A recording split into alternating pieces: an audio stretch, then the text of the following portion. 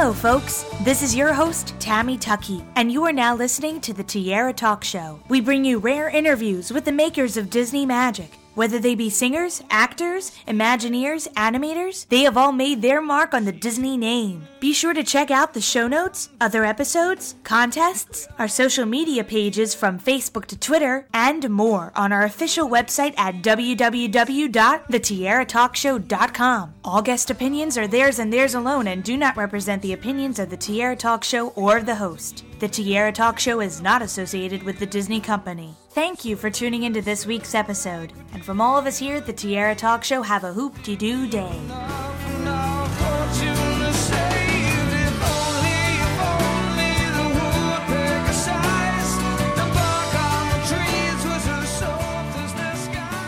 I'm excited to welcome this week's Tiara Talk Show guest, Cleo Thomas, to the show. Welcome, Cleo. How are you? I'm doing very well. Very excited to talk with you today because I was a Holes girl. I love the film. I read the book first, and I was so surprised how similar the film was to the book. And then I found out that the author wrote the screenplay. So, you don't get to see that all the time in Hollywood. And such a unique film. And I'm so glad I get to finally speak to somebody who was in it. Oh, and man, one of my favorite characters. Thank you. So tell me about your beginnings in the entertainment industry. Was Holes your first film, or were there a couple projects leading up to Holes that kind of pushed you into the entertainment industry? Holes was not my very first project. I had told my mother I wanted to be an actor at a very young age, 5 or 6 years old. I had actually come to her from school and told her that's what I wanted to do. And, she at this time, I think we were living in Germany. So she didn't know where out of the blue, I would walk up to her and say that because she didn't know where it stemmed from. But it really just stemmed from me watching television and understanding that, these people were telling a story. It was people creating these characters. And I went on to do a couple commercials, land a few TV shows, guest stars as a child. And I think the first film I ever did was the Friday After Next, which was the third Friday film from the Ice Cube creations. And then later on down the line, I was able to, land the big one, which was Holes. And, still to this day, for it to be so, it's memorable. I'm blessed to have such a memorable role and character underneath my belt. I love seeing the videos of you getting to go to the schools and talk to the children, about these books, because it really gets them energized and excited to read. It was a goal on my list for a very long time. I knowing that the book was still a part of the curriculum for the schools, I was like, I really want to go back and give back to the kids. And, who better to do it than the character of Zero, who had a hard time, who didn't know how to read in the film. So who better than me? So to go back and see those kids' expressions and answer their questions about not only the book but the film as well, it was very special, and I hope that I can continue to do that, forever. Are you still in touch with some of the cast members? Magnet. I keep close contact with Miguel Castro, the actor who played Magnet. He's from Los Angeles. Byron Cotton as well, who played Armpit. He's from Los Angeles as well. The Cash family, which is Max Cash, the actor who plays Zigzag. I know the actor who plays Squid. He lived in New York, so try to keep in contact with him during as much as time. And then Shia is Shia. So you never know when you'll catch him. I keep hoping you guys will come together and do a reunion song, because that song, oh my gosh. I remember hearing that all the time on Radio Disney. That was our jam. Yeah, we man, loved I think it held the record. It was up there for like 13 weeks. I remember getting a plaque. They held a record. I was like, wow, this is crazy. For it to still have the impact that it does, to be so memorable. There's so many different elements, not only the story and the characters, but the song and the book and everything involved with that project. It's crazy to see that it still holds so much value in people's hearts. Now, what was the audition process like? Were you paired up with individuals who would play opposite? Like, were you paired up with Shia at any point during that? It went through the normal audition process. There was first the regular walk-in, and then there was a callback, which I was surprised I got. And then we did a screen test. And the screen test is when they pretty much they narrow down all the actors that they feel that can fit the roles, and then they start plugging and mismatching and playing and see who feeds well off of each other.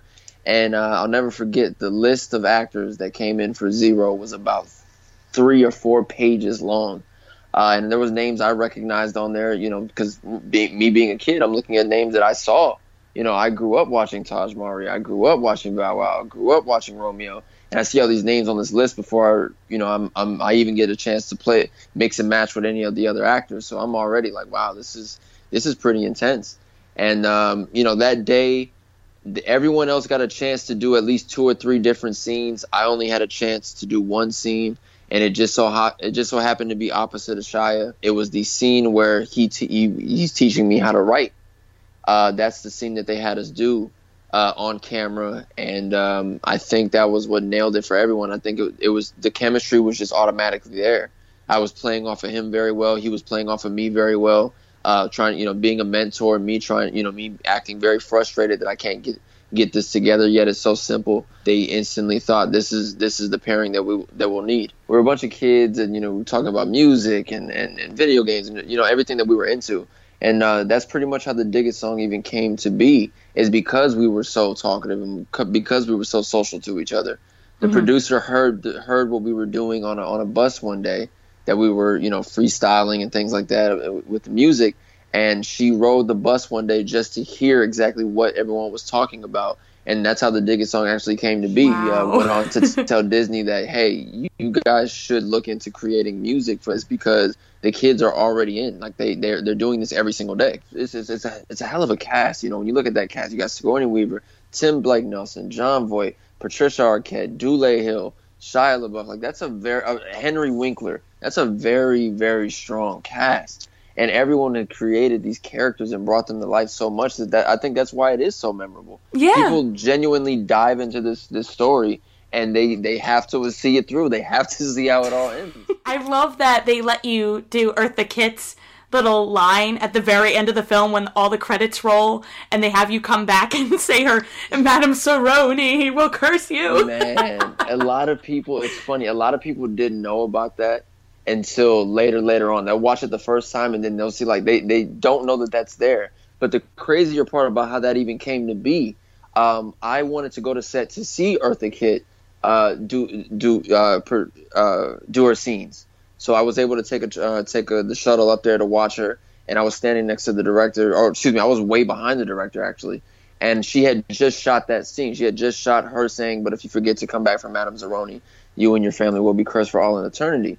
And the director turns around and says, after they call cut, he calls me over to him. He said, "Can you go do that exact thing she just did?" And I ran up and I did it, and that was literally just on the fly. That was something that Andy Davis just drew up in his own mind right then and there. What was Eartha Kitt like? Because she was, I've always been a huge fan of her since I saw her in Batman, of course, but I loved her in Emperor's New Groove as Yzma, because that was something she just recently did while she was filming with you guys. Yes.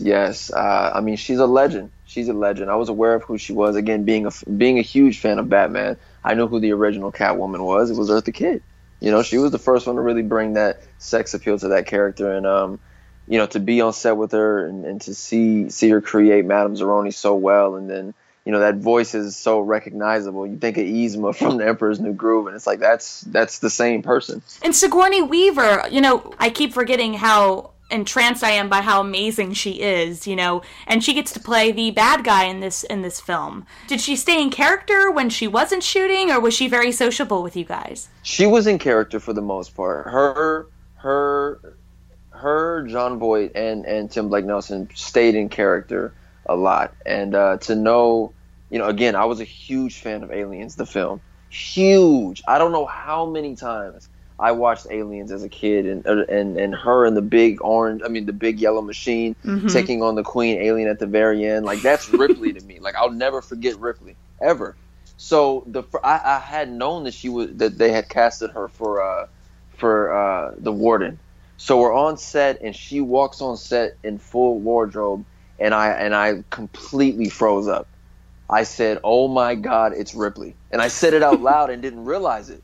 And I was like, "Oh my God, it's Ripley! Ripley's in the film!" I had no freaking idea. But Sigourney Weaver, an incredible actress, and to be able to share a scene with her and share the stage with her, it's an amazing accomplishment in its own. And can you tell me about the sploosh? What exactly was in that? Was it actual peaches? It was. You must get this question all the time. I do. I get that one a lot. It was a mixture of everything. It was bananas, brown sugar, oatmeal, and that it was. Yeah, it was Sounds really good. good. Don't get me wrong. It was fine. I loved it. After shooting, what would we normally do? I'm trying to think. We all stayed at the same hotel, so I think what we did. We did take a trip to watch a film. I think it was what film it was. We all went to the theater. We shot in Ridgecrest, California. And literally the only thing that's really there is a Walmart, one movie theater, and everything else is just housing. Not many housing. It doesn't have a big population at all. But we went to go see a movie, and it was the film Insomnia. But again, being out in the sun all day, everyone being dead tired, everyone fell asleep before we could finish the film. Aww. So the fact that we went to go see a film where someone couldn't sleep, but we all just simply passed out in the theater, lets you know just how crazy the world works, because we did not make it through that entire movie. Yeah, it didn't take much to bring it to life, because we were really out there in the desert, in the heat, sandstorms every 2 minutes, the sun just barreling down on you every single day. So, there wasn't much that we had to act. It was real. This is what we were doing. We were really out there. Were we really digging the holes? To an extent. We were really throwing the shovel into the dirt and lifting it out and throwing it over our shoulders. I think it definitely tells the story of trying to fit in, knowing this isn't even where you're supposed to be, but you're trying to fit in, but you're also the outcast no matter what. And every single one of the characters, I think, plays a role in the growth and development of not only Stanley Yelnats, but also Hector and Zero. So again, I'm honored to even have this role underneath my belt. It means a lot to me. And I love that you've kind of moved into the music aspect of the entertainment industry. So you've recorded songs and recorded albums. I love listening to them. So what inspired you to go ahead and move forward in a little bit of a different direction? Music has always been a passion of mine, and I had realized that so many people were listening and so many people wanted to hear more music from me. So I buckled down and created the projects and gave not only just gave people music, but gave people an experience. I would travel when I would travel and go on tour. I would make a game night pretty much out of my shows. I would perform and people know the songs and it was great, but I want people to make it memorable.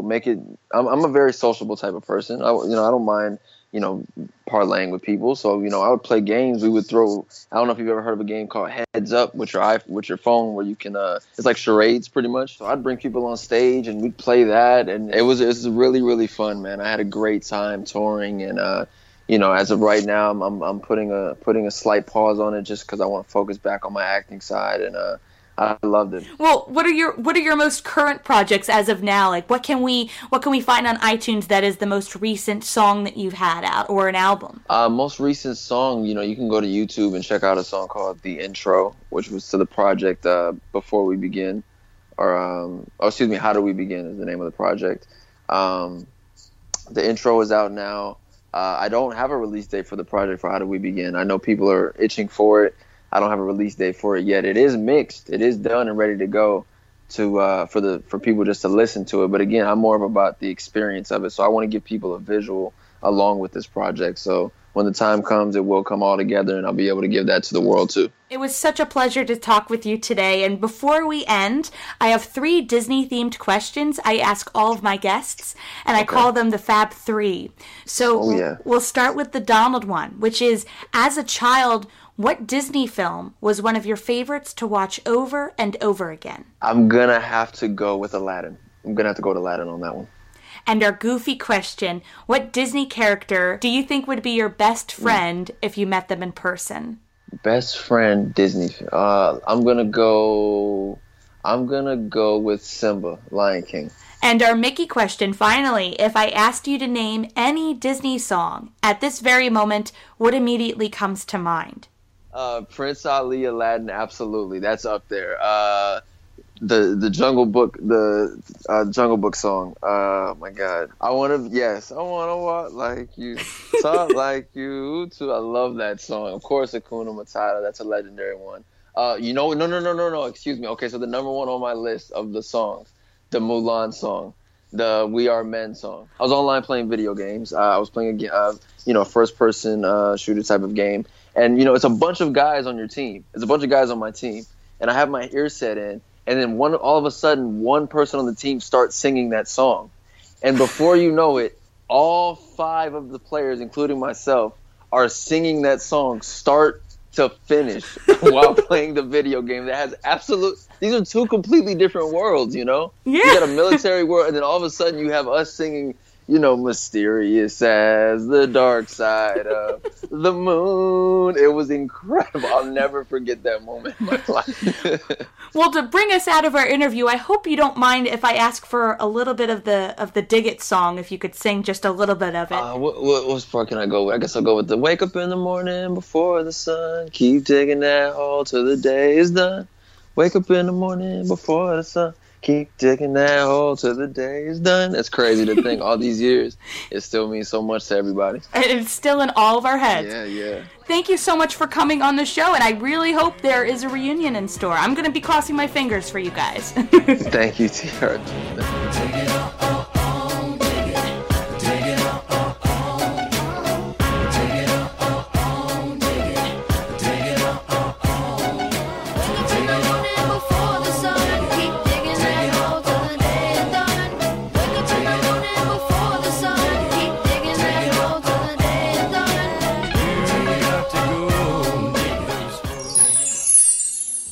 But if you forget to come back for Madame Zeroni, you and your family will be cursed for always and eternity.